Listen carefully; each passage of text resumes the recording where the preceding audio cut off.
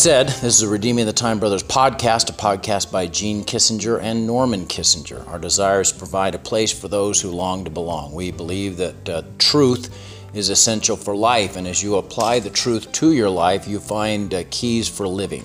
So we want to provide that kind of truth, and so we're going to be using preaching, devotionals, written blog posts, those kind of things, articles, to provide encouragement for people. So I hope you'll stay and be a part of that. Now let's go ahead and start here, if I can adjust the camera. I want to talk to you about the root of the problem.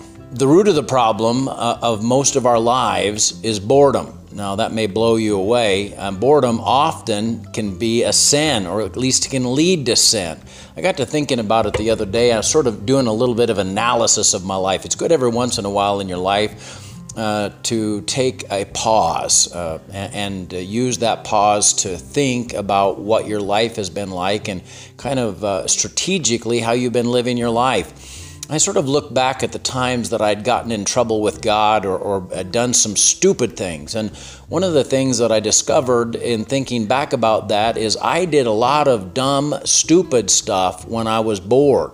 To try to up or amp up the excitement level in my life. Probably who hasn't done that? My brother and I, we did skydiving. We jumped out of a perfectly good airplane. Jerry Kissinger and I, we were over in a little town outside of Eugene, Oregon, and he talked me into going skydiving with him. And so we go there, we go through the course, and there's about a 3 or 4 hour course that they give you to go skydiving. They have you lay on a table and spread your arms out like this, and they explain to you what's going to happen as you get into the airplane and jump out. We jumped out about 4,500 feet is where we bailed out of the airplane. We're doing all this stuff, and it's I get out, we get in the airplane and take off and head up, and on the part of the way up, Jerry goes, I'm not going to jump. And I go, oh, buddy, you talked me into this. You're going to jump if I got to throw you out of here. So I go first. I get out on the wing of the plane. I'm standing on the tire. It's raining, so literally raindrops are pelting me at the speed of the airplane. It feels like I'm being shot in the face, and I'm holding on to the strut, which is what he wants me to do until it's time to let go. And then he shouts out, "Let go!" But I was so freaked out, I'm like, what? I wanted to make sure I understood that it really was when I was supposed to let go. And he shouted again, and I let go and fell, and the parachute opened up. And of course, now when I got down close to the ground, I wasn't close to any trees, and so you're supposed to flare up. You're supposed to pull down on the chute, and that kind of acts as an air brake of sorts to slow you down so that you don't hit quite so hard. And so I was supposed to flare about the tree level, but I didn't have any trees close to me, so I flared too early, and I sort of did a whoop-de-doo up, and I landed on the airport runway, and the chute got caught by the wind because a storm was blowing up and started dragging me across the runway. And of course, my brother Jerry just comes down, and I mean, he lands like he's in a movie. He just lands without even a step. His parachute just almost folds itself on the ground, and my wife and his wife are over there just laughing at us. Oh boy. Boredom can get you doing stupid stuff, but really what I want to talk to you today about is not so much maybe stupid sporting activities that we get into. What I'd like to talk to you about today is sinful things that boredom can get you into. If we're not careful, boredom can lead to a whole host of sins. I want you to think about this. King David, in the Old Testament, King David was the best king that Israel had had. He was a dynamic king, a great ruler. But there was a time in his rulership, his kingdom, where he kind of slacked off. He quit growing close to God, and it was the time of spring, and the kings would go out to war because the bad weather would be over, and they could advance their kingdoms, extend their borders, or protect their borders. And so the kings would go out and lead the armies in protecting their borders and extending the borders. David, though, it says in the Older Testament that he stayed at the palace while his army went out. And while he was there, he sees Bathsheba on a rooftop close to his. Of course, as a palace, he's on the rooftop. His is larger than anybody around. And he sees a woman bathing on another rooftop, and he ends up having an affair with her. And it just fell out of boredom. He wasn't doing what he was supposed to be doing. And as a result of that, he ends up committing adultery. And then the outflow of the adultery is a wave of horrifically bad things that happen in his family, where you have Absalom starts a rebellion or a war against him. One of his sons, I think it's Amnon, ends up raping a half-sister, Tamar. It just gets ugly, and literally the family begins to fall apart. And there's this outflow of sin that comes out of really one guy being bored on one hot afternoon. We got to be careful. There's some things that can happen when you're bored that can destroy you. Say that you're thinking about, you're kind of bored and you want to do something different, and your friends, they drink. And so you think, well, hey, one drink won't hurt me. They drink, they seem to be having fun. And then you start drinking, and then all of a sudden you find yourself living in the bottom of a bottle. And you've lost your job and you've lost your family because you now are an alcoholic. But it started out because you were bored and you wanted to hang out with your friends and just have some fun with them. But that boredom can cause you to make a decision that you shouldn't have made.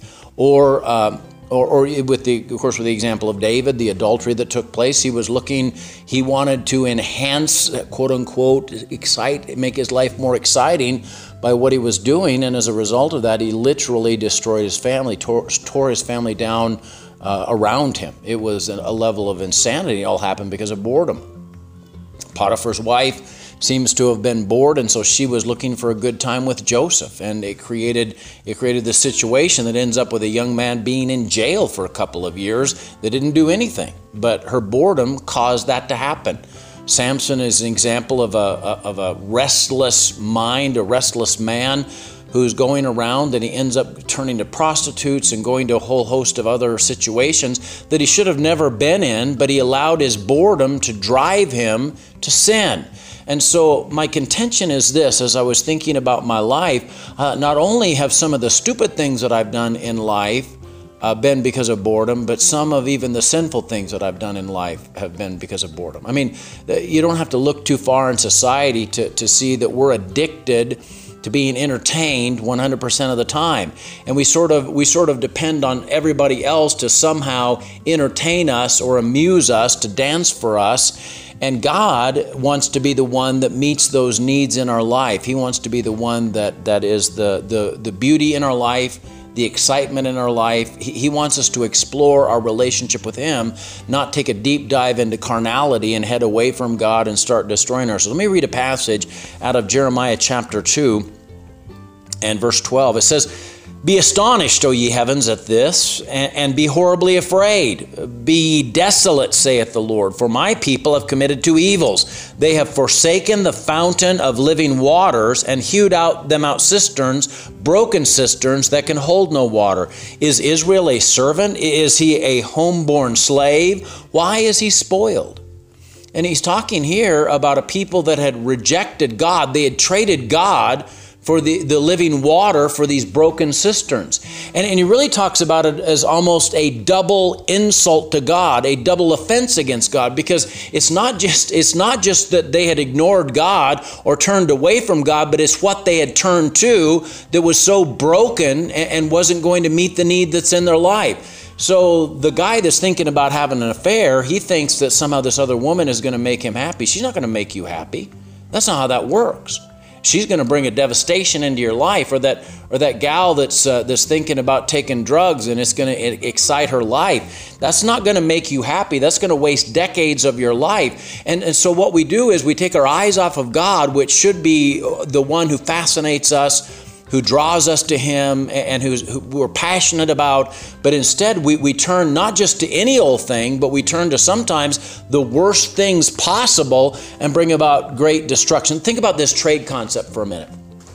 Imagine you're a dad and you decide that you're going to grill the perfect steak for your son. So you go to the butcher shop, you pick out the choicest cut of meat. It's tender, It cost a lot of money. You take it home, you make up a homemade marinade sauce, and you let it marinate for 24 hours in that sauce overnight, and you make it tender. You get it there. Then you grill it to perfection on your Traeger, where that sweet incense of steak is just coming up. It's just beautiful. It's got exactly the right steak sauce to go with it. It's got exactly the right side dishes. And then you take your plate of steak that you've prepared, lovingly prepared, paid great expense for, and put it on the table in front of your son.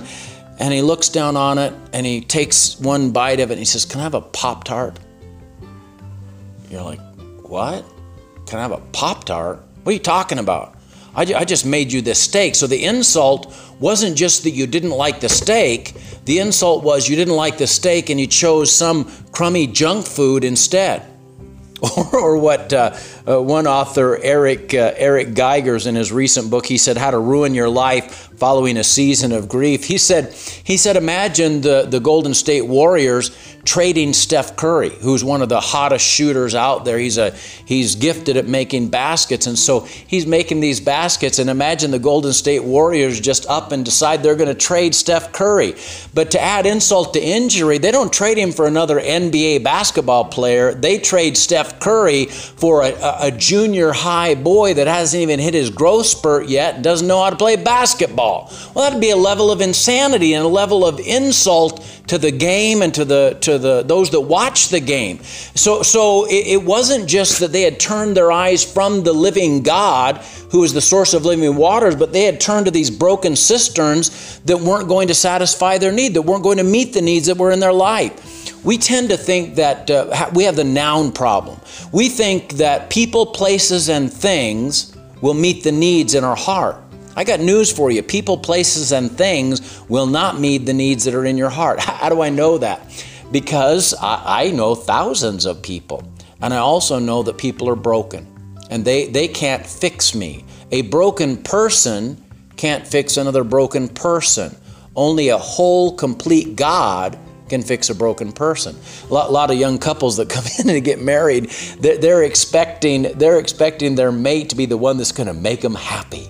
So "Oh, I love you, baby. I love you too, baby," they say to each other as they're sitting in the counseling session, the premarital counseling, where they're going, "Oh!" Because I know that a couple of years down the road, they're going to hit a rough patch that's going to blow up on them, and they're going to find out that other person is not able to meet all their needs. Only God is able to meet all your needs. That's not saying that marriage is wrong. It's not even saying it's wrong to be in relationship. Relationships are a gift from God. But you need to understand something. If you're expecting ultimate satisfaction to come from human relationships, you will be devastated. You'll become a bitter old man or a bitter old woman because relationships are broken. And then how about places? There's some people that have destination disease. They think, "Man, if I just lived in this place, if I lived at the beach, if I lived at the mountains." Somebody that goes and moves over to the beach and they live there, all of a sudden they find out sand is in everything. You got sand in your bathtub, sand in your laundry basket, sand in your shoes, sand in your shorts, sand everywhere. And all of a sudden that beautiful, lovely, wonderful place that you desperately wanted to live at is now kind of frustrating to you. You live in the mountains and you find yourself snowed in for 3 or 4 months out of the year. You can't get out of the one road. The county doesn't plow until spring, and you're stranded away from everybody for months at a time. And so what I'm saying is that people won't meet your needs, places won't meet your needs, and possessions won't meet your needs. A lot of people that think, "Man, if I could just get that new truck or new boat or new whatever." And there's nothing wrong with buying something new. That's not what I mean. But if you're thinking that buying that new truck is going to make you giddy happy, it won't.